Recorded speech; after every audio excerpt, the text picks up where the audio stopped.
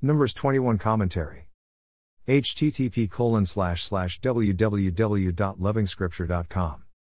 Arad is completely destroyed as an answer to Israel's prayer. How does this prayer stand in the light of Israel's standing order to destroy Canaanites?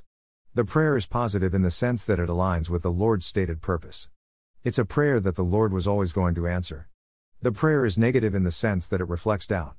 The Lord didn't need incentives from Israel to act on what was purposed long before they even started off from Egypt. The book of Numbers gives us a sad feeling because of the high frequency of low moments. Here again we have Israel complaining about hardships in the wilderness. We do agree that the nation faced multiple problems, but it's the way they reacted which brought them trouble. The complaining is easily understood. It is almost always happening with this community.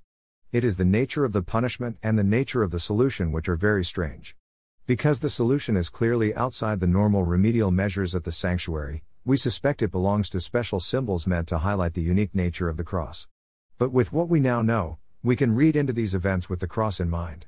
The snakes represented the evil that was destroying Israel. It would take the same evil to be lifted up at the cross for mankind to be saved. Indeed, at the cross the Lord Jesus became sin and carried our punishment. All who look to the cross find salvation. They traveled to Moab, passing and stopping at several other points. Verse 14 and 27 give us a picture that the narrator incorporated material from other existing sources of the time. From this base Israel would go on to defeat the Amorites and occupy their land. Bashan with its king, Or, was also defeated and the land occupied by Israel. It looks like a great start. But the Ammonites were too strong. So even here you can easily tell that the Lord grants victory according to the measure of our faith.